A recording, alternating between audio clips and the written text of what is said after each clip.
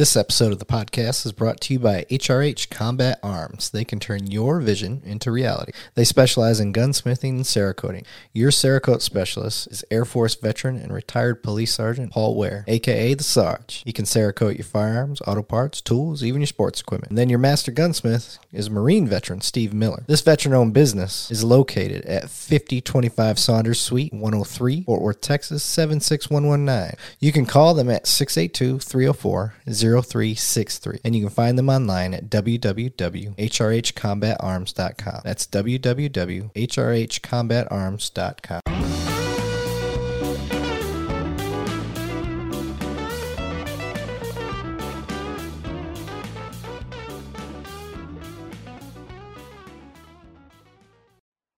All right, welcome back to Cops One Donut. I am your host, Eric Levine, and today I got a special guest with me, a friend of mine, somebody that I actually trained in the police academy, believe it or not, despite that gray beard you see. He went through our geriatric program, the one, the only, Officer Funksta Holland from the Fishbowl Network. What's up, brother? What's going on? You already know. Living the dream, sir. Living the dream. The radio dream. Yeah, trying to be like you, man. Oh, man. Shoot, that's not hard to do. You're doing better than me. I tell you. I love this, man. I need my car all wrapped up like you had. Oh, wow. Wow. You know, I got a story on that. When I first started the police academy, my mom told me, say, you get rid of that car because somebody going to go and kill you by being the police, seeing your face on that car. Get rid of it. So I had to get rid of it, man. Nice. All right. So, guys, this episode, this is one I've been looking forward to for a while. Because Holland here has got a very unique perspective. And what I mean was he was a community activist, community outreach, neighborhood friend, whatever you want to call it, way before he got in police work. He jumped into police work because he wanted to see the change affected, and he was going to do it with his own two hands. So he became the change he wanted to see. Now, he waited till he was well into his 40s, which was fun for me because I just happened to be an academy instructor at the time, and I like to root for the underdogs. And when I saw, we tend to talk and ask people why they became a cop and stuff like that. And his reason is one of the same reason I wanted to be a cop. So it really stuck out to me because he grew up in the same type of neighborhood I did, all of that stuff. Now, without getting into where we work, but we'll walk around that delicately. But all right. Sir, tell everybody who you are, where you came from, the radio thing, we'll jump into that, and then the morph into becoming a cop. Yeah, I'm just a local. I call myself a local boy from Fort Worth, Texas, and I was blessed to have a father that was in the Army, so he traveled around, and I was able to experience different cultures because of him. So when we landed in Fort Worth and, my mom and pops, they kind of divorced and whatnot, I ended up in Stop 6 Eastwood area. And one of the things is that I learned, how people in lower incomes was having to survive, Explain to people what that Stop 6 explain the fishbowl, all of that stuff, because I want people to really understand the type of neighborhood you came from. I can say Flint, where I'm from, and people kind of get an idea. But your area, to me, is very similar. It's very similar because we have the dope, we have the gangs, we have everything that's detrimental to society existing in that little area. So that's just like Flint. Exactly like you said it, you have the lower income trying to survive, by any means necessary. So that means coming in your house and sticking up your family and taking your money. That's what happens. There's many nights we heard shootings, and everybody ducking on the floor. There's dope dealers on the corner where you go to school at, gangs riding up and down the neighborhood, and it was just a crazy area to live in. Yeah. What was the opinion of police in that particular area? Oh, of course, the police was the enemy, because they were stopping you in your mentality, stopping you from making a means to survive, Right.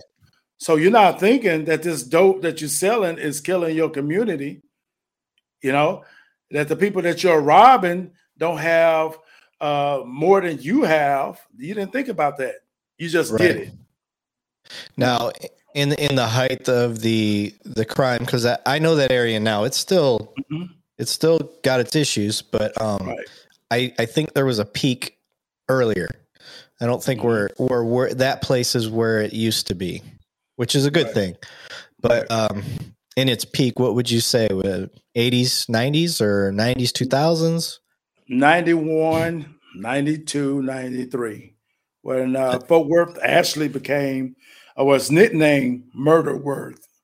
Okay. That's when it happened. You had people coming from California. We didn't know anything about gangs until 90. And that's when the gangs started to influence the neighborhood and also the youth in it. Okay. And how old were you during this time? I was about 17, 18 at the time. Okay. So you were at a very influential age. What stopped you from taking the crime life? Well, one of the things is wanting better, and mom was a school teacher.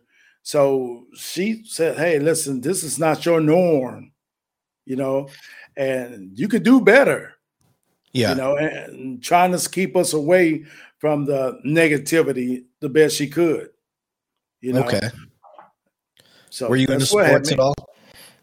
I was in the football. Yeah, in the football, did a little bit. And, really entertainment was my niche, though, and that's when rap first started coming out. And I went by so many street names as a rapper. Oh, you was a rapper. Yeah, I was a rapper. Oh, shit. Did you have like the big old radio on your shoulder? Radio box. Yeah. Nah, I didn't have the radio box. I think that's a New York thing. Okay. We're Southern boys. All right. Yeah. See? So that was something to get out the streets. Even though rap was entangled with the streets because a lot of dope dealers had studios, and that's where I recorded at. Okay. Oh, so you was in actual studios and stuff. Oh yeah. Damn. Oh, yeah. That was dope funded. Oh yeah. Oh Dang. Yeah. Yeah. And you didn't know that because they kept it on the low until after the fact. He said, "Oh wow, such and such was doing that." Right. So in that, obviously, the police are looked at as trying to keep people from making their paper, stuff like that. Mm-hmm. How did you start to get the mindset? Well, I'm jumping ahead. Okay, so you were rapping. You were was that going to be a way to make money, or was that a way to just get your name out there amongst the community? How did you start to flip, at 17, 18 into your 20s? How did you start to flip into trying to help the community, or what type of job were you trying to get? You know what I mean? Well, one of the things when I was doing it, it was all about being notarized where you came from, represent your city, your neighborhood. 817 stop 6, you're throwing that up. And you wanted to be the voice of that neighborhood. So my lyrics were basically I guess I was trying to write them for the rest of the streets. Okay. The people who couldn't rap. I said, well, I Right. can rap, so I'm gonna do this. I really Okay. couldn't, but I did. Is there a record of it anywhere? Is it on tape? Well, on YouTube, you can go Uh-oh. Funkster, and I got my famous hit "How We Roll," Funky Town. That's Uh-oh. on. Let me find out. YouTube. I'm gonna have to pull that up after the show. Heck yeah, man! No shit, I didn't know that. That's all right. That's awesome. It did pretty good, Okay. So I did that, and then I entangled myself with a lot of other rappers from Houston, and branching out is what made me look at radio and said, "Man, I want to go do radio." Okay. And yeah, so I own a record store off of Stahl Cup and Berry, and really, yeah, it's called Good Time Records. Yeah, so myself and a childhood friend of mine, we opened it up in efforts to make employment for some of the brothers that was in Stop Six. How old were you at the time? Oh, I was about 25, 26 years old. Dang. At the time. Yeah, so okay, we owned our own store till we got broken into, and they cleaned us out, and we didn't have no bounce back. Didn't do any insurance or anything like that, so we had to shut it down. So you got firsthand knowledge on just how your own neighborhood was tearing itself down. Oh yeah, just in that. You know what I mean? Oh, yeah. We know that dope tears apart communities and stuff like that, but here you got people trying to open up businesses in places that most people ain't going to want to open a business. Oh yeah, and you see the circle that happens because of it. Mm-hmm. And also the family structure is not there. Okay, I know in Flint, you could say it the same in Flint. You have baby mama, baby daddy. They're not together, and all you have your kids in between. Right. Kids, their mama's working 2 or 3 jobs, and the kids wander out into the streets, and the streets start raising the kids. Right. Yeah. Yeah. Your friends start raising each other. Right. Yeah. Right. Yeah. And if you don't have now, it would be cool when you would hang out with a friend who has a dad. Like I remember that, like, my stepdad, like I did have a stepdad when I reached about 8 years old. He worked second shift. I didn't see him hardly at all, except maybe the weekends.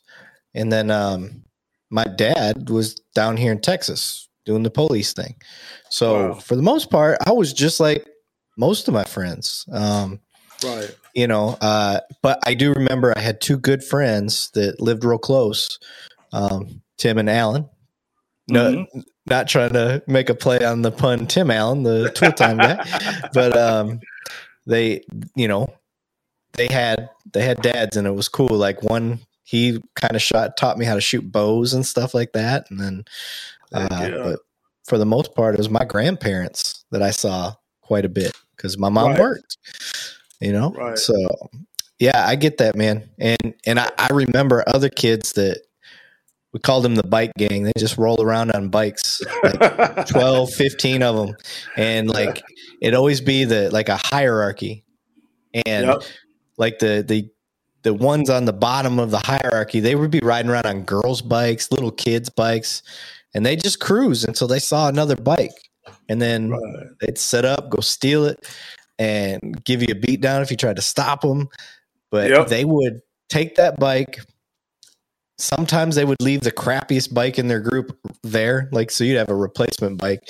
But most of the time, they'd take all of them, and then they would change the bikes out. Like like if you stole a really good bike, well, now the top dog he gets that bike, and then the bikes move around. So. Fuckers. They got my bike a couple times. They got you. Oh yeah, he's honest. He's honest. Yeah. They got me. They got me at the corner store, man. I was street smart. I looked around. I was like, nah, they ain't around. I ain't seen them in a minute. Right.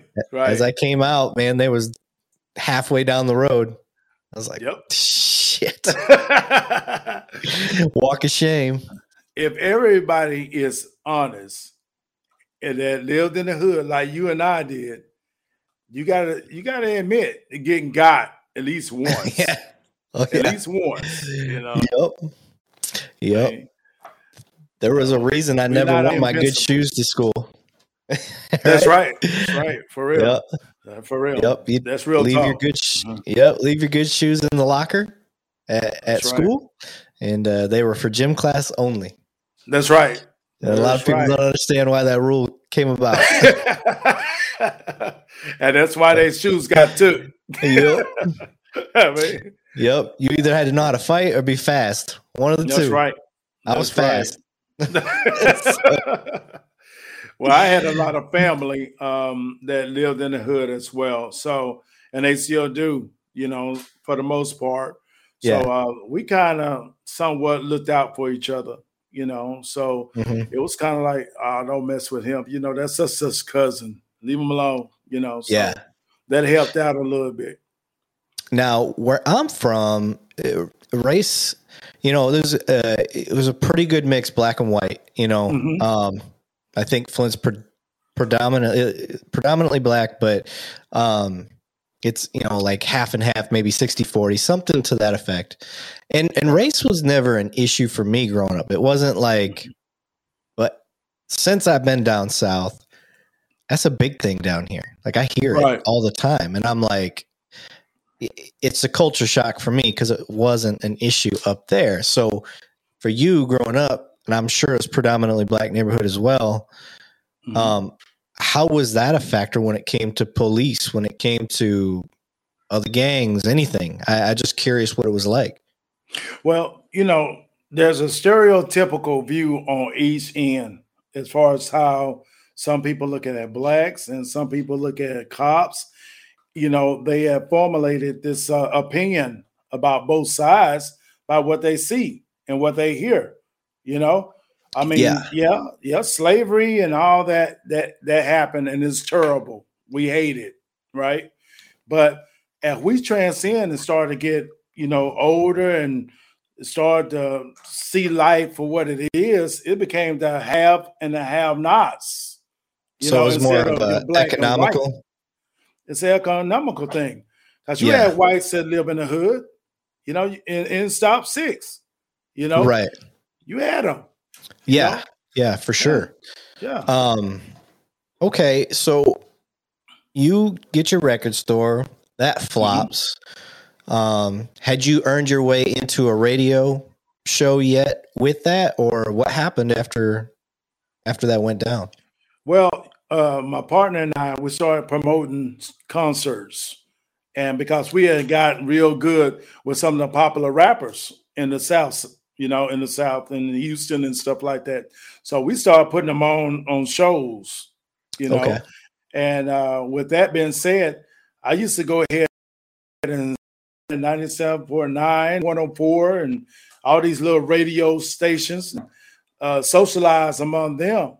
So I was on the radio without getting paid, you know, at that time, you know. So then I started going to Wichita Falls and Killeen and little small cities because I was able to have a more of an influence coming from a big city like Fort Worth to Wichita Falls. Well, I look like P. Diddy going in there, you know.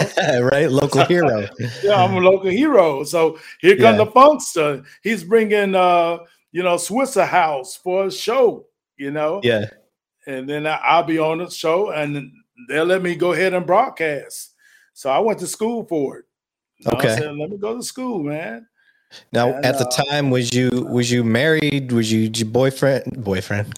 I know you did. Sorry, my bad. Did you have kids yet? Did you? Just curious if your family had started yet. Yeah. I had a family. I had a wife, and I had 2 kids from her. Okay. At the time, and we kind of just grew apart, you know, along with this music business and everything else I was doing. Okay. It kind of jeopardized the family life. I'm never at home. I'm doing my thing in the streets, and it just didn't come together. Okay. So Now, that's the mess of it. So you get going, you make it big, and then when does the community side start? Because I want people to understand, like, there's obviously some sort of twist or turn that happens in your head. Right. And I just kind of want to understand that. Well, people started talking about, I think when Trayvon Martin, when he got murdered, when he got killed. Remind me of which one that was. Was that the Florida one?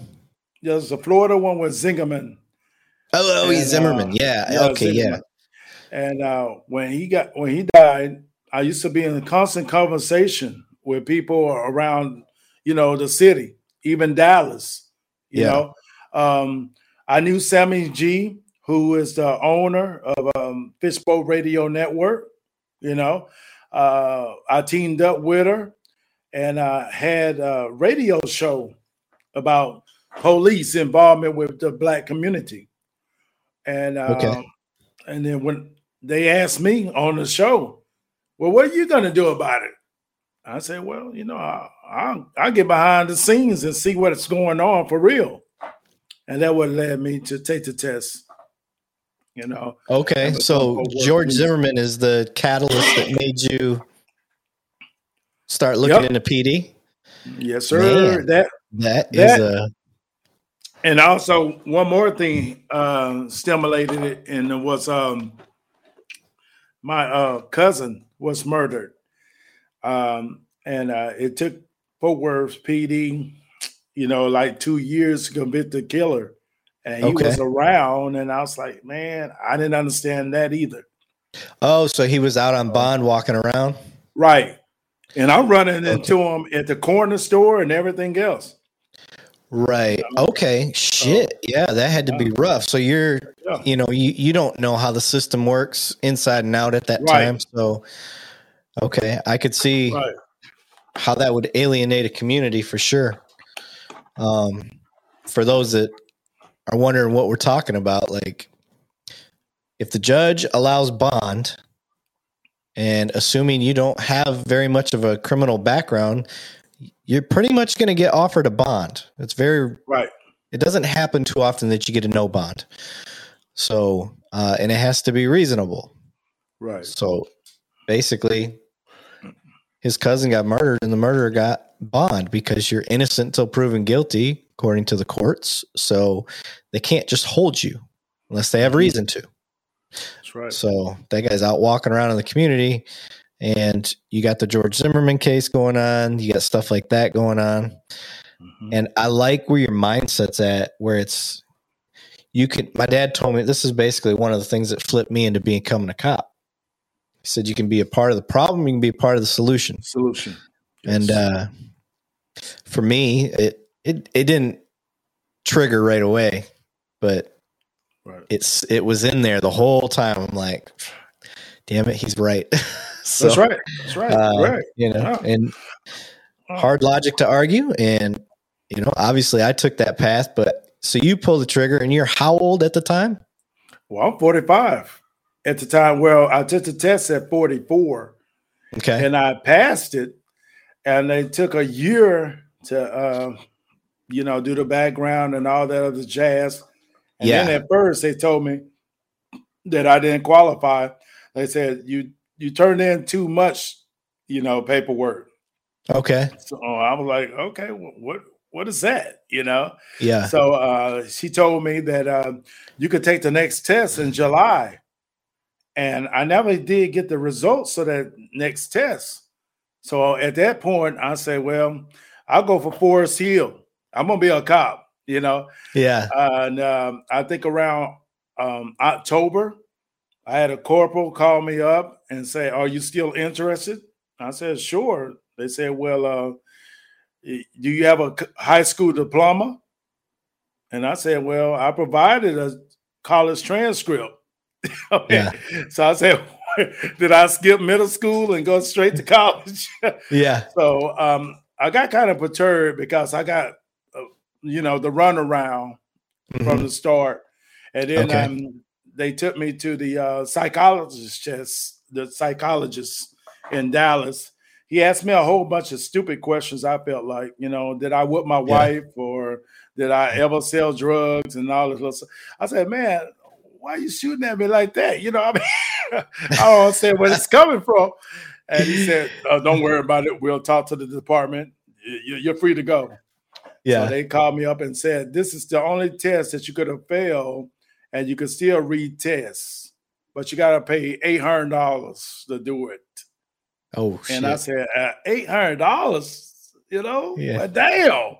Yeah. So there was an officer, Isaiah Gardner, who pulled me to the side and said, man, I believe in you. Here's $800. Here's $800. Me and my wife said, we're going to give that to you so you can go ahead and get in. You know what I mean? So they told me there was no time frame for me to take the test at first. So I took the 2 tests and passed them. And then I called the department and said, hey, I passed your 2 tests. They said, well, time has lapsed and you're going to still be disqualified. Don't worry about it. And that's when I told them I need to talk to IA on this. Let me talk to somebody on this. So I didn't quit. Okay. And then they called Terry, the department's lawyer. Yep. And she called me back, and within 5 minutes of the call, she told me, hey, you started in January. You know what I mean? So that's how I got on. Nice. I like it.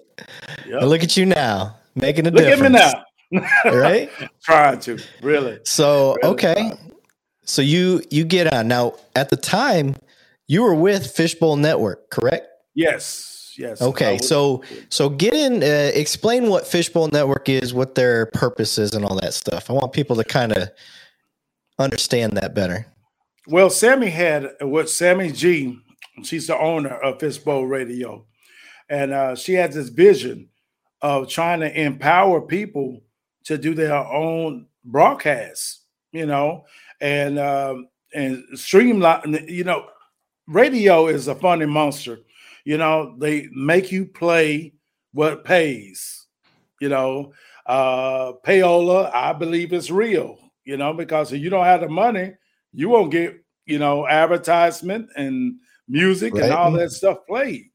So Sammy G, what she did, she allowed us to come in there and voice ourselves on her radio network that was online.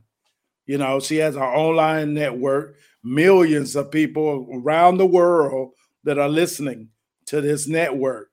Yeah. And what she does, she'll allow us to take a 4-hour block slot, and do whatever you want to do. Whatever you want to push. Now, well, our energy was good because what I was trying to push was the community and empowering the community, giving the community a voice with the Mission Radio Show, and I brought Christian hip hop, because I knew that the music influenced the youth, and Christian hip hop was given a new twist, to the youth.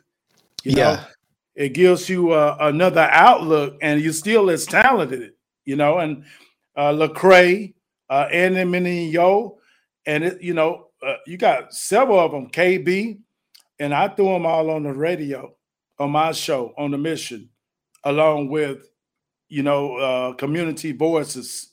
So I will pick out small businesses and and things like that to broadcast on my show and promote themselves, and also networking, because if you listen to the Mission Radio Show and you was in this podcast, I just interviewed a dude that was doing podcasts. So you will hook up with him, he'll hook up with you, and then you guys have businesses, so that's what it was all about. Okay. And so, correct me if I'm wrong. Uh-huh. The Fishbowl I want people to kind of understand this is a particular part of the hood in Fort Worth that was one way in, one way out type thing, Yes. or it was in a circle. I can't remember. There's actually a book that was written about it by a police officer. Right. I don't remember the name of it, but I know there was a book written about the fishbowl because of the way the gangs and stuff dealt drugs in there, communicated with each other. It was just very unique little area, its own fishbowl. Right. It was kind of ironic, Eric, because Fishbowl Radio Network was just like the fishbowl of the hood, you know, because there was one way in, one way out off of Riverside Drive.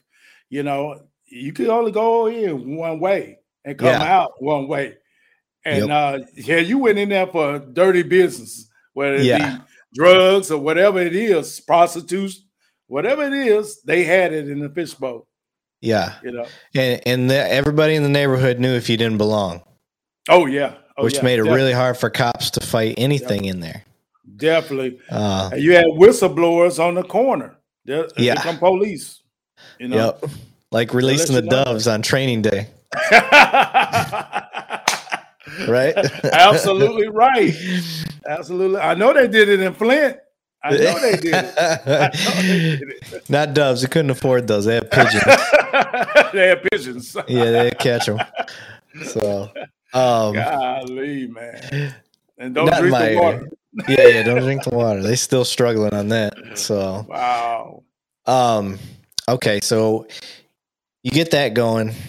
That was one way to help your community. Oh, yes. You know, there's a one side of the bridge, if you will. And then you decided to be the other side of the bridge by getting a badge. So what was the reaction like? I mean, I'm trying to think like now you just became a bootlicker. Like, well, you know, one thing about it, I was quite surprised because a lot of my friends in the neighborhood applaud me. They was happy. They was happy to see me. And to this day, I still have close friends that are happy that I'm part of the force. Yeah. You know, but you surrounded yourself with probably pretty positive people. What I know, because I got them too. What about your friends that weren't necessarily the most upstanding citizens? Oh yeah. Did you lose a lot of friends? Or did you gain? Did they? You know, just curious what they think. At first, I did. There was a lot of naysaying, you know, through those individuals. But when they start encountering problems and they needed to trust the police, you was it. I was the one that they trusted, you know. So this is a good thing. And that's why I try to push so hard for departments to try to put their people, if they grew up in that city, in their areas. Like a lot of times you'll see departments, they'll get a guy that was born and raised in that city they work for, but they're not put anywhere near where they worked because they think there's going to be some sort of I don't want to call it nepotism, but some sort of favoritism or emotional compromise. I think it's a good thing. I think if we can get more people to do what you did, you know, now I could never be a cop in Flint. I wouldn't want to be. One, they don't pay enough. Like it ain't worth it. I could go be a Walmart manager and make the same amount. Wow. So until the citizens decide to back their cops there, then I had no desire to go back there. So now, you know, I'm where I'm at now. Love it. Love the support. It's awesome. But I think it's even cooler for guys like you that get to be an officer in an area that they grew up, that, you know, that they get to help people they know and really bridge that communication gap, because now they got somebody that knows exactly where they're coming from. Yeah. And also experience what they have experienced as far as what we first started talking about is the low income neighborhood and the struggle that they have within there, to survive. So there's a different understanding when you've been there and you encounter them on that level. You can kind of say, okay, well, I can understand that, but here's the right way to do it. And because they trust you, they listen. Like, okay, I know he lived on that block. So what he's saying, might be right, versus somebody else who may be from Cleburne, Texas, or Joshua, and they come tell you, you be like, oh, man. Yeah. You don't know. You ain't never been through no struggle. Right. Or a white boy from Michigan. Yeah. Well, I'm gonna tell you about you. You know what I mean? And I need to say this to radio world because I really feel this. When I first met E, the energy was live. Even though he was my superior at the time, he was my trainer. But at the same time, his energy was real. It's no faking in the guy. I mean, when he say he don't see no color, he's exactly right. He embraced me and also several others that look like me within the department. And it was never any kind of speculation that he had any kind of bias in him. No racism, nothing like that. And so if I seen it and I came from the block, I'm sure that the people on the block see it as well. He gonna stand up for what is right, even if you got a badge or not. And he also gonna, correct you when you're wrong, badge or not, So there's no what they call superficial thin blue line with E, and he's, I wouldn't be sitting on here right now with him if I felt any other kind of way, and I had him on my radio show at the Mission, and well before the podcast was even a thought. I mean, but when I replayed that broadcast, I had thousands listening to that broadcast. And I had a lot of people stating that you was real, and you opened some people's eyes as far as a Caucasian officer. You opened their eyes that not all officers are like that one with the George Floyd situation. Yeah. You opened their eyes, so I applaud you for that. That was fun, man. That was a neat experience. Love to do it again. I had a lot of fun. That was good. Yeah, we're gonna do it again.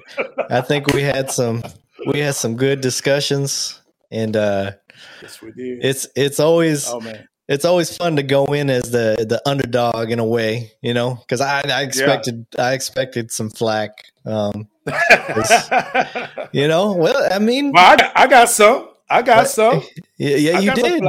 Yeah, I did, because they said, you have a Levine on there. Do you think he really represent this, that, and the third? I said, right. You know what? This guy right here, just listen to the broadcast. Just listen to the broadcast, and you come back and talk to me later. Okay.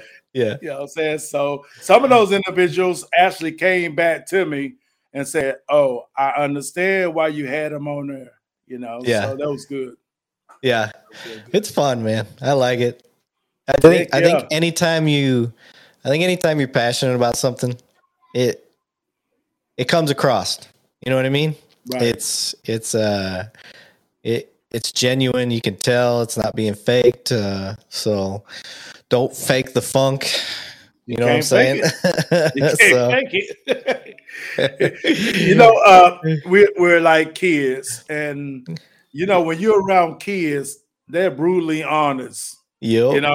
They were brutally. I know you have kids, so if they don't like somebody, how can you even tell them, hey, you go over there and talk to such and such? If they don't like them, they just don't like them, Right. So that's why you can't fake it. You can't do it. Yeah. So yeah, our episode. It's funny. I have to post that on my podcast. I forgot about that. To be honest, I forgot that was recorded. So Sure yeah, was.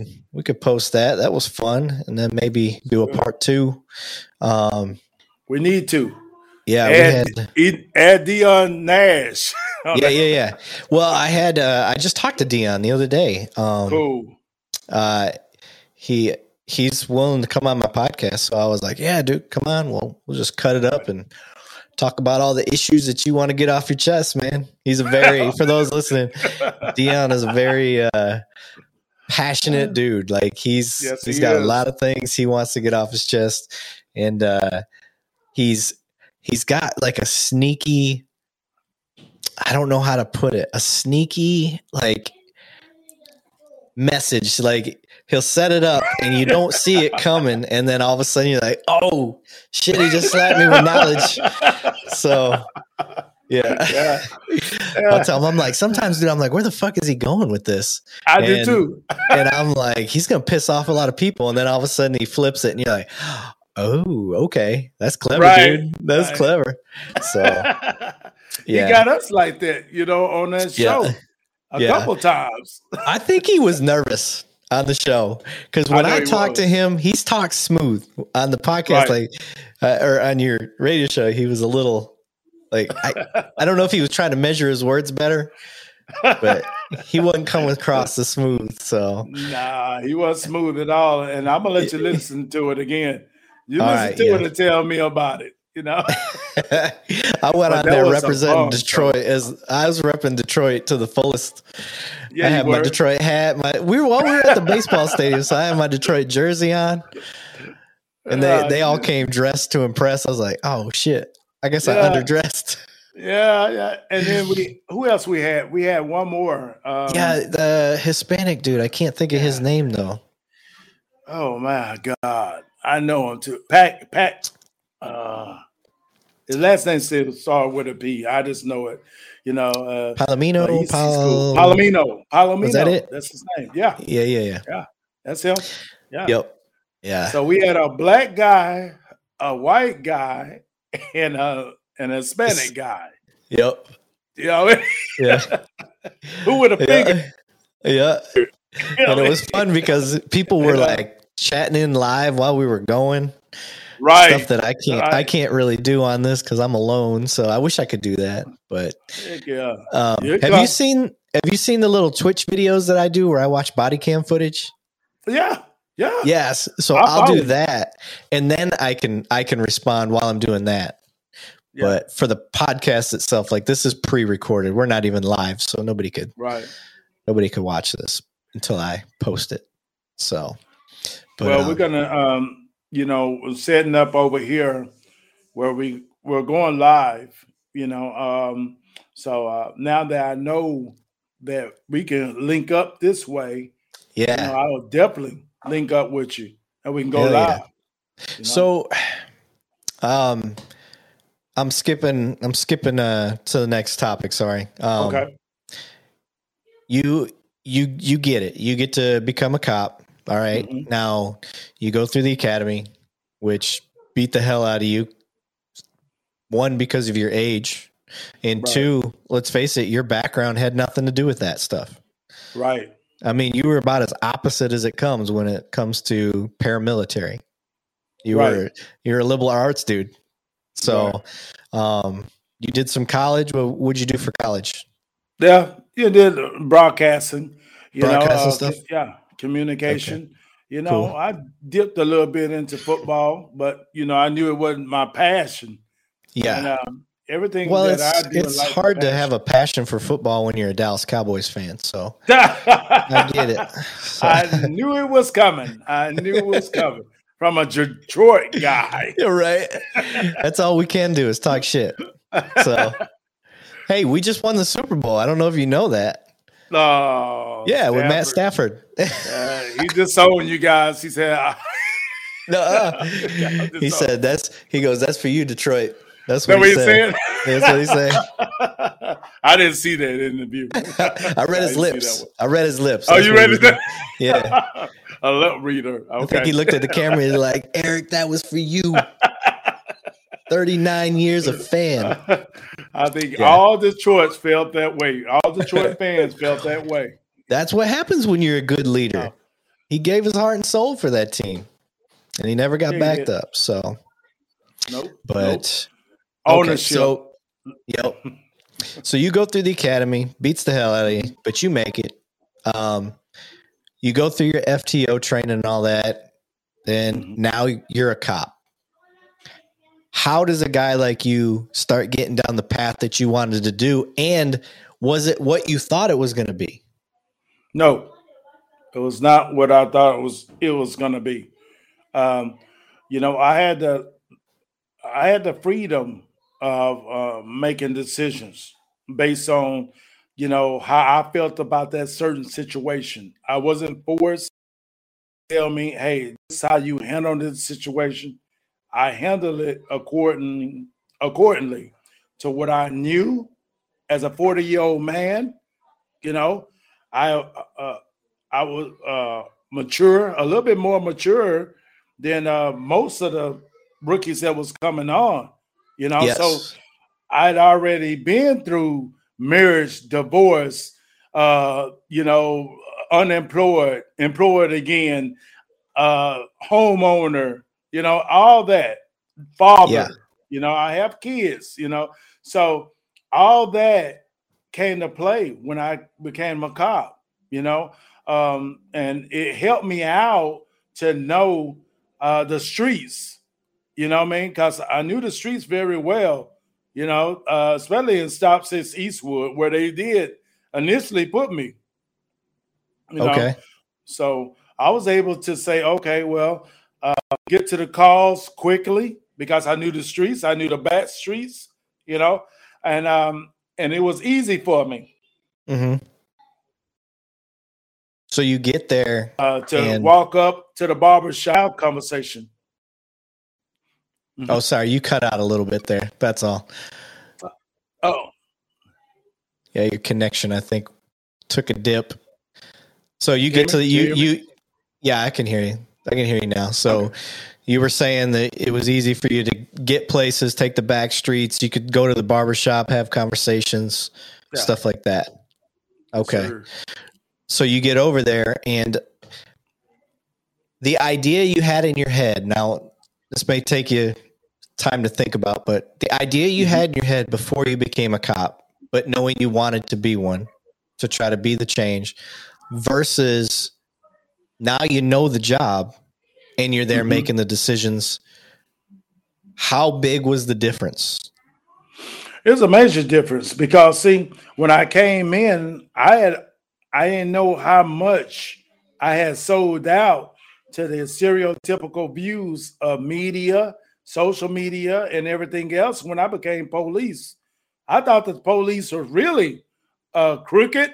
I thought that there was, I thought that, there was everything that the media said they were, but becoming police, I seen that they was fathers, they were husbands, they had lives outside this job, and they really wanted to make a difference like I did. Yeah. I don't care what complexion they were, anything like that. They wanted to make a difference. I've been on scenes where they run up into houses, to save somebody that's not their color. They're not their color. I've done that. I've been a part of rescues and stuff like that in the streets, and nobody hesitate. Nobody. Soon we get to the scenes, they run to the danger. So that was different than what the media paint us to be. So you've got a real opportunity here to kind of explain to those that were in your shoes that still think all of that. Or they still think that police are just inherently racist, that they still think police They think that thin blue line. They don't think we're going to hold each other accountable. And one of the things I tell people is every year that I've been a cop either at my department or locally somewhere close has been arrested and convicted of something that they were caught within their own agencies. They were held accountable. You just don't hear that in the news because it ain't sexy. That's what we're supposed to do. You never hear it. So you always hear that we're covering up for each other. We're doing all this stuff. And have there been instances of that? Yeah, there have been. But I think they're very few and far between opposed to how often we do hold each other accountable. So it's one thing coming from white male cop from the North, totally different thing from a guy where you're with your background, your experience and everything. Well, I must say this, that those that are caught, doing something that is in violation of the general orders of our department, they are punished. They are punished. And there are officers like yourself, E, and also me. If I see anyone who's doing something that I feel like is not right, I stepped up to them. I don't care how many years they had with the force or nothing. Hey, man, that's wrong. Let's do it this way, Right. And the way you carry yourself in the department is how they react to your counsel. Like with you, I look at you with high regard. So if you come at me, you're not coming at me to destroy me or because you're trying to, hold your nuts, so to speak. But It's one of those, hey man, I don't want you to get you. I don't want you to get jammed up. Right. So, hey, Percy, don't do that. Do it like this. And we have people in our department that are like that. And we don't chastise publicly, like you say. That's not our style. We don't have to cuss each other out in front of everybody to show them that, hey, we're correcting this situation or we don't like this situation. You know, we do it like everybody else should do it. Man to man, woman to woman, and hey, we correct ourselves. Right. And I think one of the things that I want people to understand, I don't say you have to understand, but I would like people to understand is like, if we see a cop doing something blatantly illegal, it's easy. It's easy. You're done. You're done. There's no me going to you and coaching you and trying to, hey dude, you can't be doing this. It's over with because I ain't losing my career for your dumb ass at all. So that's why I try to tell people, I'm like, I'm not, because as soon as they find out that, well, Levine, you saw him do that. It's on body cam or it's this, or we got evidence that you knew and you're done. So now I'm going to go down because you're an asshole. No, that's not how it's going to happen. So for me, like that's an easy decision. The part where it gets muddy to people is, some dude just beat the hell out of his wife. And the first thing I want to do is, you fucking asshole. Like, I want to chew that dude out. Like, what the hell's wrong? Call him a pussy, coward, whatever it is you want to call him. Right. But you got to slow your roll. And sometimes you get to that scene where a kid's, on death's door, or is dead because, the boyfriend killed the kid, like your emotions, we're human and your emotions can get the best of you. And that's when I need somebody like Holland to step in and be like, whoa, Levine, just let it go. I'll handle this. I got this. And that's what we're talking about when we say keep each other in check, step in. Because there is a level of human reaction that can happen. You get in a fight and the dude caught you and you're seeing stars. And as you're coming out of the fog, you're hitting the guy, trying to get his arms behind his back, and you don't even realize he's knocked out or whatever it is, and you're still hitting him because you're not you for a second. That's right. And if you've never been in a real fight, that's hard to understand. So that's why you need to look out for each other. I got an example of a guy a rookie that I trained. I had went out to patrol for like 30 days at the time. It was when I was an academy instructor. and patrol was short. So I went out to help patrol, and we got in a pursuit. It was his pursuit. Dude I trained, so it was kind of fun. And I'm riding passenger in a patrol car. It's a 2-man.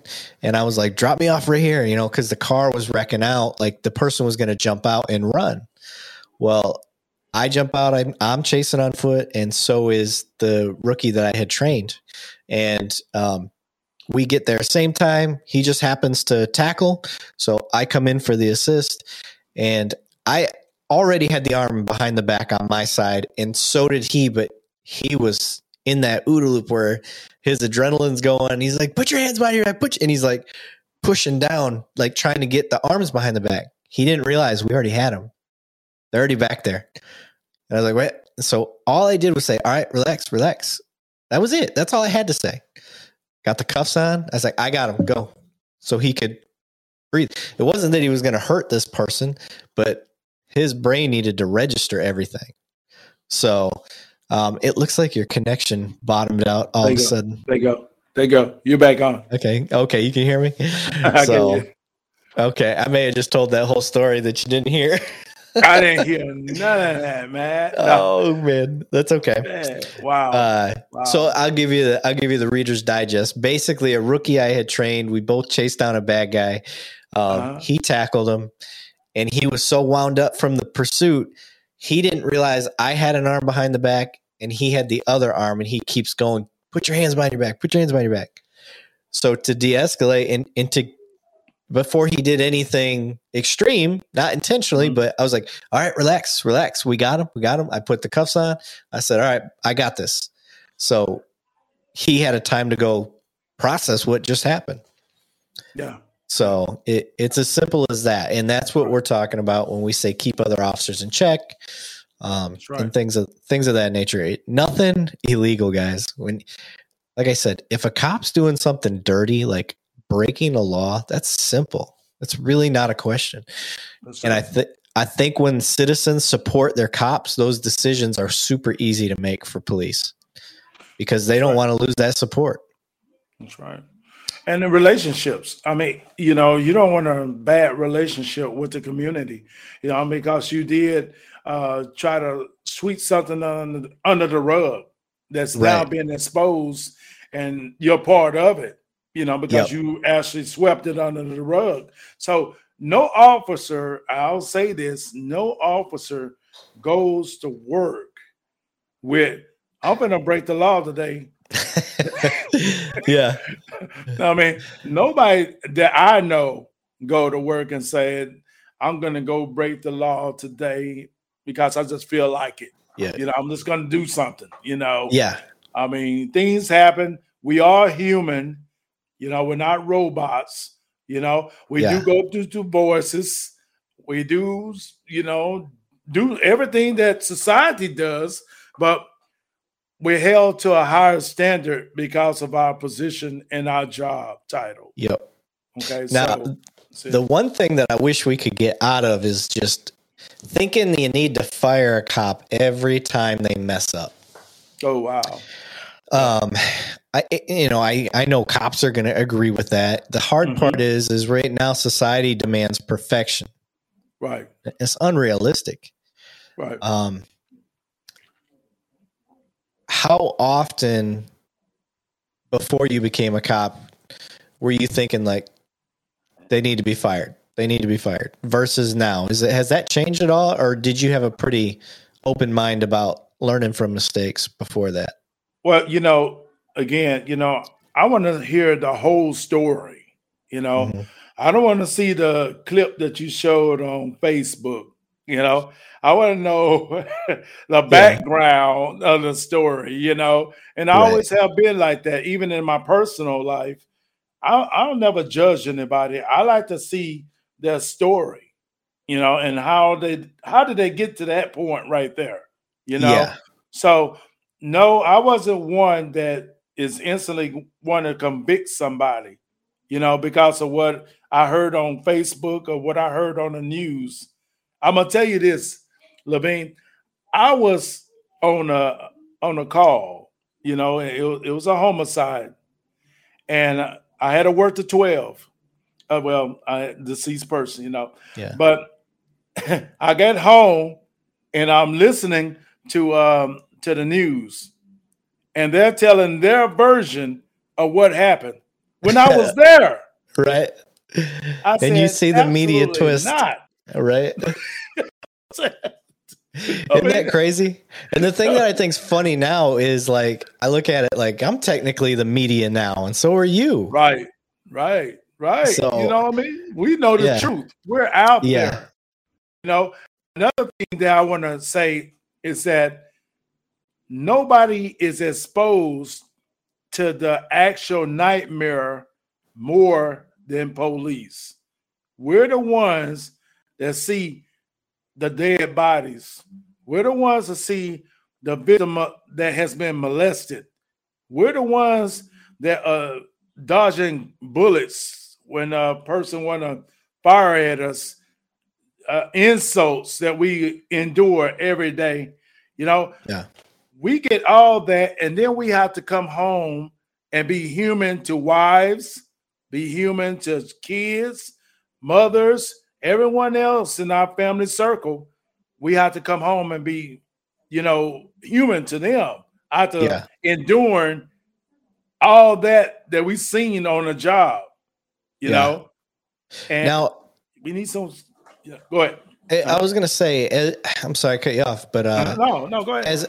As a black officer, and I've heard this before, but you being a black officer and going back where you grew up, I know your friends and stuff support you, but not everybody in the neighborhood is going to know who you are, especially maybe the younger guys.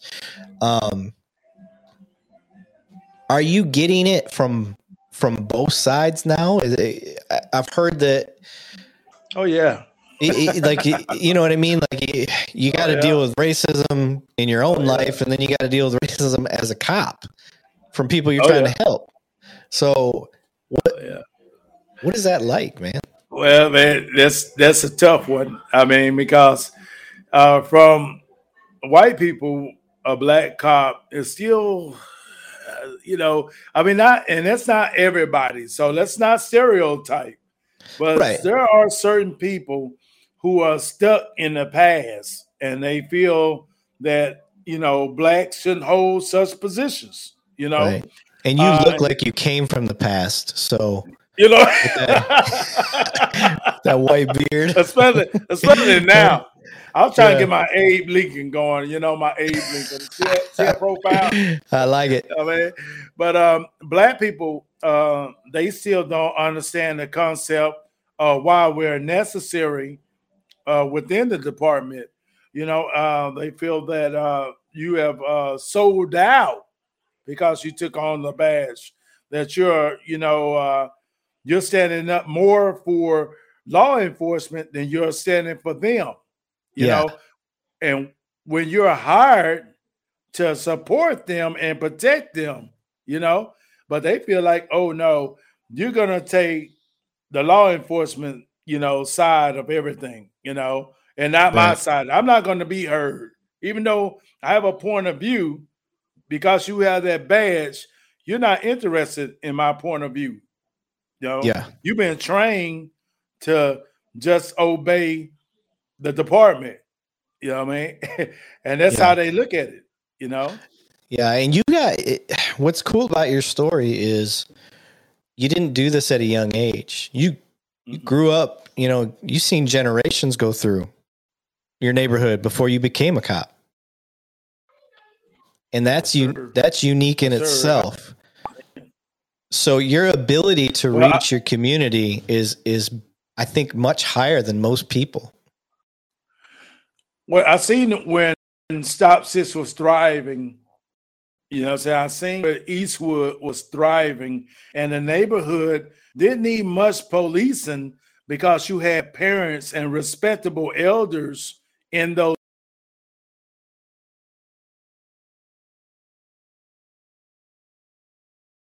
I mean, the sagging of pants. Hold on, you're cutting out. Hold on a second. You're cutting out. I can see your network connection drop to like 0. We are having technical difficulties. So, with that said, please stop by our new website. 2 Cops, 1 Donut. Oh, he totally dropped. Yeah, be sure to stop by our new website, 2cops1donut.com, all spelled out. TWOCOPSONEDONUT.com. If you want to help support the show, I have some chocolate and pink iced donut stickers on there. They look just like the one behind me. If you want to make fun of Holland for his terrible webcam that he has, because it looks like he's recording with a potato, go ahead and do that. He does have a camera, a good one, and we were trying to get it to work before this, but something's up with it, so it didn't work. I'm hoping he's able to reconnect, and I'm going to send him a little message. Hey, just go ahead and reconnect. I'm still talking. And hopefully he's still got the link too. I will send him the link.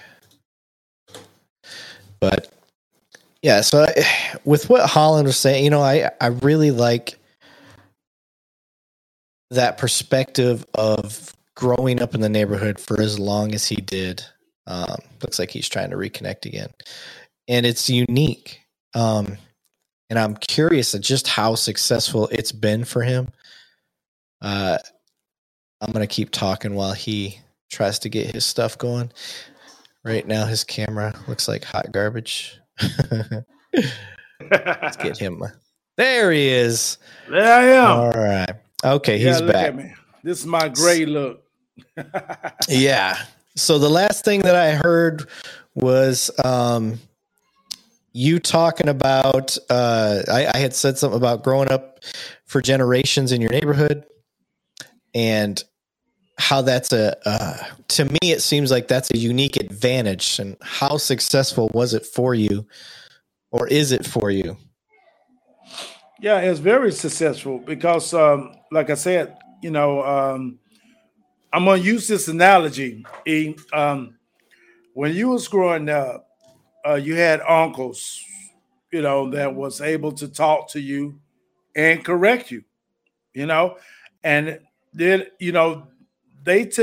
you took more, I guess, of a respectful angle with them than you would a stranger that you didn't know, Right. Somebody that you never seen before come to you and said, "Hey, Eric, that's not right," versus your uncle, "It's not right."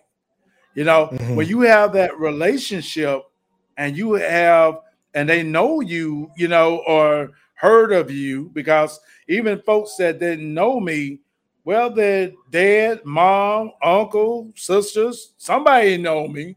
You know what I mean? Because Fort Worth is a small circle. So the thing is that that's where the success is by being able to, and folks that you grown up with, I know people who are hooked on dope today, but that wasn't hooked on dope 10 years ago. Mm-hmm. And they know me. So when they see me, although they're in their low place as far as addiction is concerned, I'm still able to talk to them in a certain way because they know me. You know what I mean? So when I see them, hey, how you doing today? You know what I mean? They tell me different things, and I'm like, okay, well, man, let me know how I can help you. I am here for you. I knew you back in the day. I get to reminiscing about things that we did back in the day, and they get to smiling and crying. I had grown men cry after reminiscing on some of the things that we did back in the day. And they said, man, I remember that, man. I wish we could go back to that, but right now I'm doing bad. I said, well, don't give up. No. Hey, we got some things that we can do and still do to move forward, and they listen. They listen, Yep. So So how would you, so, you know, one of the things that I try to do with this podcast is bridge gaps and give, you know, we gave perspective on what you did, how you got to where you're at and all that stuff. Mm-hmm. How do we encourage people to follow? And do you think it's a good idea? How do we encourage people to do what you did, to do kind of what I did? I grew up in a bad place too, but instead of being a part of the problem, that it is actually worth being the solution. And they don't have to be a cop to be the solution, but this is Two Cops, One Donut. So we're going to talk about being a cop. So, you know what? We got to do a better job. And that's us all collectively of getting out in the community and forming relationships. We got to, you know, even if it's not a police situation, like going to the barbershop wasn't a police situation. It was just me get me a burger and say, I'm going to eat this burger in this barbershop and see what they're talking about. I didn't even solicit their business or anything else, but I just sit in the barbershop and let them drill me with questions about the department, about policing, get my take on George Floyd or whoever, you know? Yeah. And by me doing that, that forms a relationship, you know? And we don't have enough of that going on with our officers, you know? We have to get out there, shake hands, kiss babies, and show them that we're there for them in their worst day when they call 911, you know? And I think I'll add to that. I think you need to be genuine. It can't be something that you're doing just because you're checking a box. Well, I tried to help the city by doing this. Right. No, you need to be invested. You need to, if that's your beat and you don't know that area, you didn't grow up there, let's just say, you need to actually want to go there. Right. You need to find the spots to go, like the barbershop. Like, that's always a good spot. Right. Talk with the owner. Hey, man, this is kind of my idea. Mm-hmm. Is it cool? You know, if they say no, well, you tried. You genuinely tried. Right. Not just trying to check a box, but it's. I don't think of it as outside the box thinking. But if you are not used to that and you're not a social person, I know that sounds weird, becoming a cop and not being a social person, but we have them. We have them, you know. Being a social person is not a requirement to becoming a cop. Right. You just got to not be a psycho and, you know, and have some. That's right. So that's really all. It's really what it comes down to. You know, pass that psych eval, be able to do a little bit of fitness, and pass your book smarts. Social skills are not a requirement. That's right.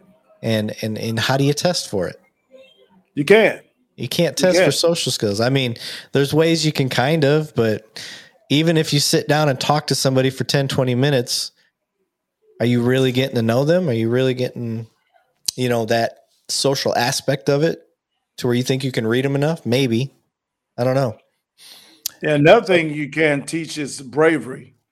You can't teach a person to have the courage to walk in the street at night to police. You can't teach that. I hear everybody saying, well, they need more training. Well, the bottom line is, if a person is afraid, they're going to react a different way, point blank, you know. Yeah. You know, you are from Flint. So you walking in Stop 6th Street or Eastwood Street is different than a person who is from maybe Joshua, Texas, or somewhere small and, you know, remote. Yeah. I mean, it'll be, hey, man, what's going on here? You know, even though they've seen TV shows and they've been through the world's best academy with Fort Worth PD, you know, right. But at the same time, if you're scary, you might want to give back your badge because you're going to make the news. That's just point blank, you know, that's point blank. Yep. You know, and it's one of those things where, you know, if you're getting good training, it gives you the confidence to conquer your fears. Right. You know, and then I always tell people over time, exposure in the job also helps conquer some fears. You just, you can't avoid the things that scare the crap out of you. You gotta, face them and tackle them. So my advice for the rookies out there, if you got an area that you're concerned about, get a veteran officer, have them walk you around, introduce you to people, get a guy like Holland.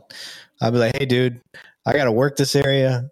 I'm from Joshua, Texas. I have no business being over here. I need somebody that knows. Right. And I tell people, be honest. Don't go out there and try to fake like you belong, because they're going to see through you. Right. You're going to see through that in a minute. One, they're going to know you're a rookie. And two, they're going to know you don't belong. That's right. But I think the showing you want to belong, I mean, genuinely want to belong. You got to want to. Showing you want to belong, that in itself helps win people over. And we're not going to save the world. You know, I mean, that's irrational thinking. You're not going to save the world. You're not Superman. You're not any superheroes in Marvel universe, you know. Right. Yeah. What you are an employed person with a very important job to serve and protect, period. That's it. And you do that call for call, you know what I mean? Because you're going to get several calls throughout the day, and you're going to have to forget that last call where they called you everything, or you possibly got into a fight, you know? Right. You're going to forget that and go to the next call. You know what I mean? Yeah. No, you're right. You're right. It's a hard concept to tell people. Another way to think of it is, imagine dealing with, customer service at McDonald's. Let's say you worked at McDonald's and you just dealt with the biggest asshole in line who threw his food in a fit and left the store. Right. Now you got to deal with the next guy and be happy about it. Right. Because it's McDonald's. Right. You're supposed to be happy, making minimum wage and eating terrible food for you. So that's right. It's the same thing in the police world, except we're talking about things a little more serious than somebody threw some French fries around, you know? That's right. And that's right. I hate when cops, I don't want the woe is me, because there is the argument like, well, that's what you signed up for, dude. I agree. Right. No. It is. Yeah. But if we're going to bridge things, you need both sides. Right. So you can't just look at cops. And this is my message for citizens out there. You can't just look at cops and say, well, that's what you signed up for. We need you. We need you too. We need your help. We need your empathy. Oh, you good? He got grandkids over there right now, so he's probably doing his grandpa thing. It's so funny. He was old as you could get, going through the academy, and I can hear myself in his speakers now that he took them off his head. That's funny. But when I say I was rooting for an underdog for Holland, he really was an underdog, because he was not a physical specimen by any means, but damn, he had a lot of heart. We'd go on these runs, a mile, 2 miles, whatever it was. He'd be, last or close to last, and he had his eye on the prize. He knew he wanted to make it. So it's just a cool story. But he's back. Them grandkids getting you, son? Yeah, man. That's them grandkids, man. I tell you, I got baby kids over here. They don't die. They multiply. Oh, I love them. I'll tell you right now, another reason for Officer Holland to become police was these boys that I have. One thing about it is that I pride myself to walk the walk that I want them to follow. Be the example. And if you're ashamed to have you know, your grandkids or your kids to follow your example, that's some self-evaluation, you know, that Yeah. you got to look at. You know, if you're ashamed of your kids saying, I want to be just like daddy, there's a problem. There's a big problem. You need to check yourself. And that's police or whoever else you want to be Yeah. or who you are. You know, your lifestyle should be a mirror for your kids to be able to look at and be proud of. You know, if it's not, you you need Yeah. you need to you need to come to Jesus meeting with yourself and be honest. You know, be Yeah. real honest with yourself. Yep. Yeah. It's, I like the communication aspect, and I like trying, the message that I was just, my brain was kind of formulating around. I don't think I've ever thought of it this way before, but we really do need empathy and help. I think that's one of the most important things, at least to this episode, for people to understand that, yes, we know what we signed up for. We're willing to go into the fire. We're willing to go, meet the bullets with our bullets, all that stuff. But just because we did that doesn't mean we can do it alone. It doesn't mean that I can't do. I want people to understand we cannot do the job without them. That's right. It's a team effort. It's a team effort. That's right. And so from this message of us talking and stuff, like, I think that's the most important part of this, is just understanding that we need your empathy. We need not necessarily sympathy. I don't want you to feel sorry for me. I just need understanding when we screw up, understanding when we do things really well. That's right. Understanding when we don't have an answer. That's right. We're not perfect. Okay. And we never claim to be. What we did claim, is that, where we swore to, is to serve and protect, and in doing so, we need your help.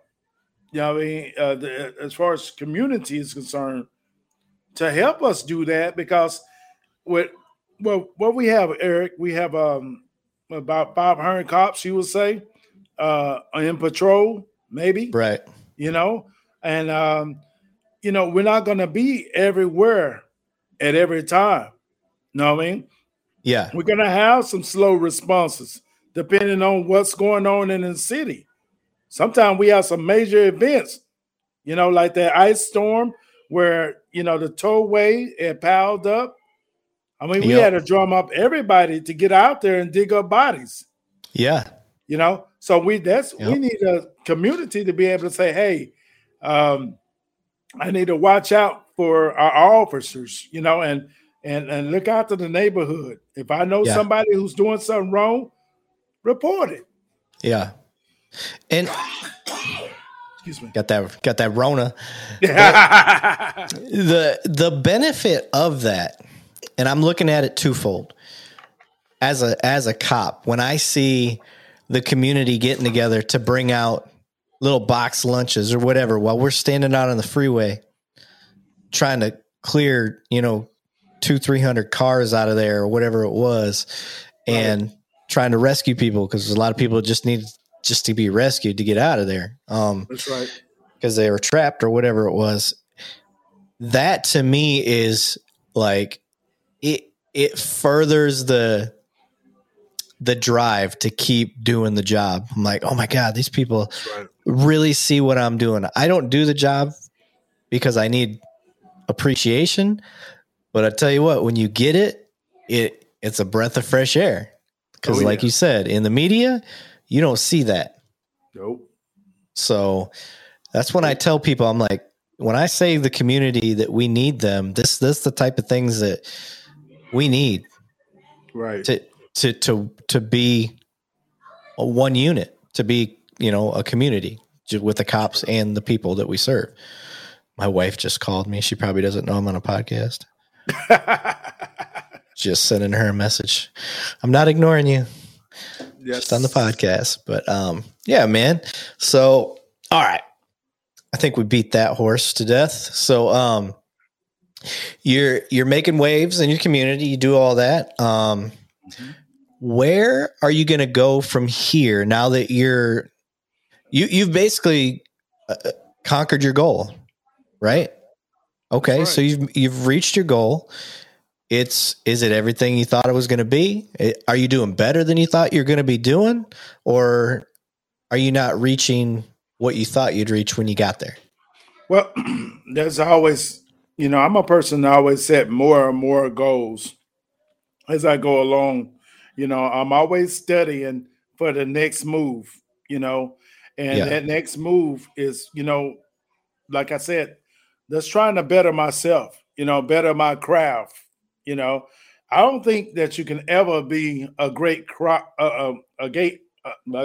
a great officer without, aspiring to be great. Right. Without studying, without improving yourself, tighten up where you're weak. You know, I mean, that's what I do on a daily basis. I self-examine myself each and every day at the shift. I'm like, okay, Mhm. I could have talked to her a little bit better than that, or maybe I should have asked that. Maybe I could have been more helpful right there. What could have made me be more helpful? Maybe I need to hook up with this organization or this organization, so I'll have that next time that come about, I'll be able to throw that card at her, Yeah. So there's a lot of things that I'm trying to improve on as a person to be a better officer, you know. Yeah. Um, I got a couple more years with this officer thing, and then I think my life is going to be dedicated to my grandkids, and Okay. make sure they get up and don't get into the trouble and be the best people, and live on to carry on my name, Yeah. Yeah. you know, Yeah. Yeah. and enjoy some life before God take me on home. I got you. All Yeah. right. All right. So you're gonna finish it out, staying in patrol. Well, right Doing now I'm in schools. I'm in Morningside Middle School. Whoop whoop. okay. I'm looking to become an MPO, or maybe one day soon. I think that will be my last position within Okay. Fort Worth PD. Definitely makes sense. Where you're coming from, especially with your goals and stuff. I see that happening. Sorry, I'm just writing No, down you're good. You're good. my wife's. Make it Okay. happen, man. Make it Yeah. happen. Yeah, exactly. But all right. So yeah, I could see you doing the MPO gig. That would Yeah, be a good fit for you. yeah. Working in the schools though, trying to catch the major issues before they become major issues. That was important to me because as a kid, as we discussed prior in this community, in this broadcast, um, I was a kid that didn't really want to be the police because I had that misconception of the police. Yeah. Okay. So now that I am police and I'm talking to like sixth, seventh, eighth graders and showing them a different perspective, something different than the stereotypical view that the media have shown them. Now Right. they're like Alpha P. I want to be a officer, you know? Yeah. And I'm like, well, hey, I'm doing my job. And Yeah. Yeah. that's all that matters, That's a Right. good thing. Made me feel good. Good. That's awesome, man. I like that. And it being in schools that's a different beast in itself Oh yeah. because those kids do break laws. Ooh, I jeez. mean, I've had 12-year-olds stealing cars. I had a 9-year-old steal a car. And I try to tell people, I'm like, Yeah. Yeah. some of They my do that. biggest failures, in my opinion, is taking at the time he was 14 and trying to give him the talk. Right. The best way I could without sounding preachy or anything like that, and trying to relate to a kid that I had no business trying to relate to, and thinking I could help him, and having to arrest him later on and watching him go to big boy jail. Right. You know, I've done that. Sucks. It's hard. It's hard to do. And you feel like a failure because you're like, man, maybe if I reached him a little earlier, kind of like what you're doing. My thing is, that was the best conversation I ever had. The guy that I arrested, that I had actually talked to a coach before the arrest. I had already talked to this guy, ran into him on the street, told him what would happen to him. And I had to arrest him. You know what I mean? Yeah. And as we ride in the patrol car and he's in the back, the dialogue was just, I wish I could have recorded. I wish I could. Man, it was so on point because he was saying, I'm sorry. I failed you. I failed myself. I failed my mom. And I said, you did. You did. Now what are we going to do now? Okay. Yeah. What Can't are we change going the to do past. now? Yeah. Yeah. You're going in and you might even go to the penitentiary for a little while. But you're going to get out. What have you learned from where you were at? Yeah. You know what I mean? What did you learn? You know, and he kind of told me. He said, Officer P, that's what they call me. He said, Officer P, man, I learned to really, humble myself and listen. And I didn't do it neither. And I'm sorry. I said, well, you know what? That's a start right there. That's a start. Mm-hmm. I said, so I don't know where he's at now. I didn't follow him until, dropped him off and he went down and his mom was heartbroken. That's another thing. She didn't know he was in the stuff he was into, Okay. It's a surprise to her. Yeah, that's always bad. Yeah, Dad's not around, which is typical. We talked about that as well. No, dads need to step up, especially for these boys, but when they don't, well, the streets are there. And we talked about that as well. They will raise your kids. I promise you. Yeah. I mean, I have difficulties now with my kids and I am home. Right. Of stuff I've got to get out of them from other kids that we're discovering. So I can only imagine, how much harder it is for a mom that's trying to work and do the right thing, but doesn't have anybody else there to help. Exactly. So, and there's a lot of moms out there like that, mm-hmm. and I don't down them for the decision that they made with the person they made that decision with. Yeah. That's none of my business. But what I do tell them is respect yourself enough not to deal with someone who can't support you in the decision that you all made. So you make this child and you know that this guy have a record of not supporting the kids he already have around, then there's some thought process that you need to go through. Is he truly a person that I want to be with when he's not taking care of his responsibility? Yep. And a lot of times we get calls too where they're trying to get us to be the dad on the call. And that's a hard road to be on. Because wow, I can't tell you how many times I do want to have the dad talk. Yeah. But it's either not professional at the time or whatever it is. Like it's and we all have our own views on how we parent. It's the beauty of being a parent, you try to avoid the mistakes that we made with our kids. So that's right. Well, that's where relationship come in, is because when you have a relationship with that family, right? Like in Flint, I'm sure that you have some families that, you become close with, and some of them people have had kids. So Yeah. if you come around and say, hey, listen, let me talk to him. Yeah. I mean, I'm going to talk to him like he's mine. And they Yeah. trust that. Yep. They're going to let you go ahead and chastise them verbally Yep. the way you would chastise your own. Right. Look at me. Look at my eyes. You fucking up. You're blowing it. Yeah, I'm with you, man. Yeah, man. Well, brother.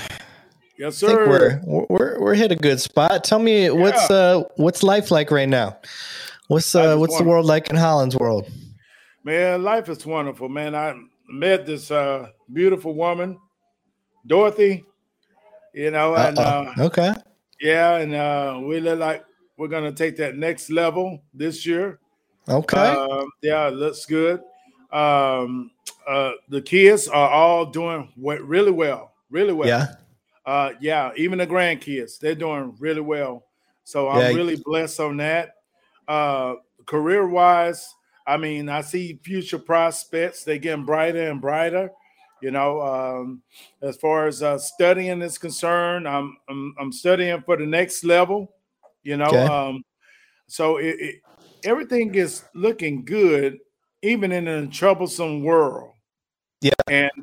And it sounds funny, but I'm like, wow, I see everything else going to hell, and here I am, still kicking along, Right. Old man Holland, and I'm still, finding my second wind.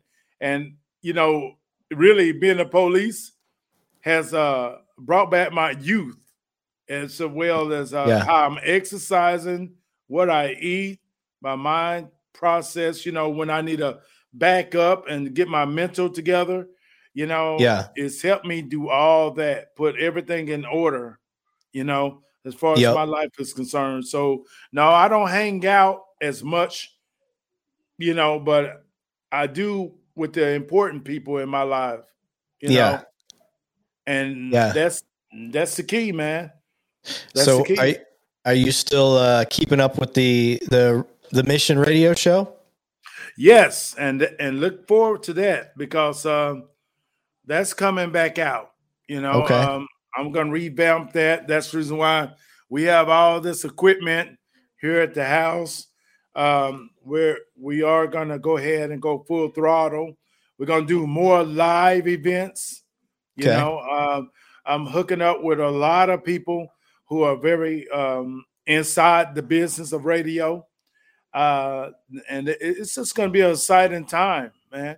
I'm going to take this Mission Radio show and spread it out a little bit, get it not just in the Metroplex, but elsewhere. So, yeah, we're on our way of branding that, Okay, very cool. Look out. Nice. How can tell people how they can find you? Oh, yeah. Funkster Holland is their name on Facebook. You can inbox me, please.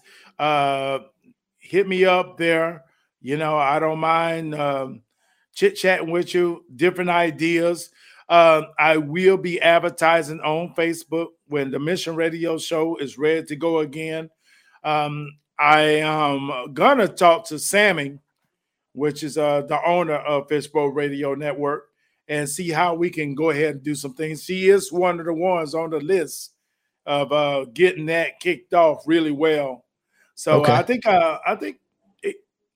you met her, right? You met Levine. You met her. I don't remember. I don't think so. Oh, the white lady.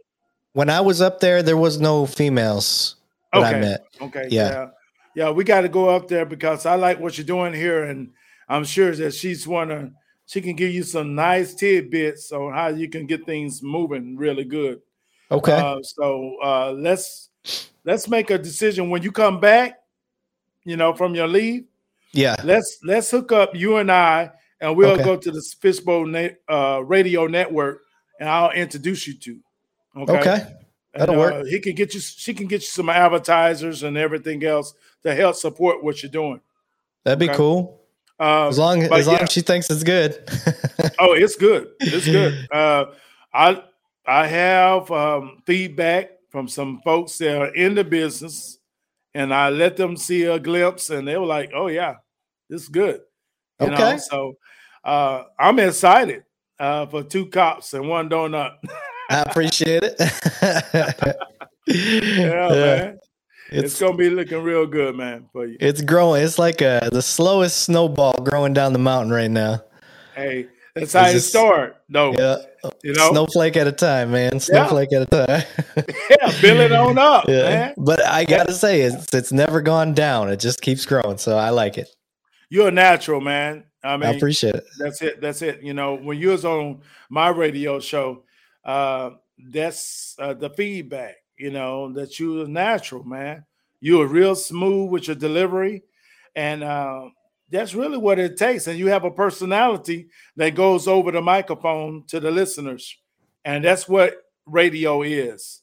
Be honest with you, they got to feel your emotion behind the mic. You know, well, I'll take your expertise for it because I don't have any. I don't know. I'll tell you what, I am the biggest dummy. I can't believe I figured out what I figured out so far. Oh man, you did a great job, man. I was sitting up here and I said, "Hey, you got a nice setup." You know, yeah. I can't wait, and I'm gonna invite you over so you can see my setup as well. And I'm gonna come over there and look at yours. And that's another thing that we have to arrange because I think I can add something to yours, and you probably can add something to mine. You know, especially these cameras. Like this GoPro. Yeah, because the camera you're recording on right now is like a potato. It is. It is. I'll take that. Yeah, when you cut out, I was like, man, Holland's got great sound, all this stuff. I was like, but he's recording on a potato right now because his main camera's down. So I am apologizing to any viewers that like to watch. Most people just listen anyway. So I think they're really going to appreciate the fact that you jumped on with a real recording system. But anybody that likes to watch, they're going to be like, well, maybe I'll just listen to this one. Yeah, because it is cloudy, you know, and it's no smoke in here, by the way, no smoke, you know. No, it's just that 200 megapixel camera you got going on there. That's what it is. That's exactly what it is, man. Well, all right, brother. I appreciate you joining the show. Hey, man, appreciate you, man. Hey, all right. Hey, I want you to be safe out there, man, and come back to us, man. I know you're leaving for a little bit, but come back to us, bro. We'll do, sir. All right. Take it easy, bro. All right.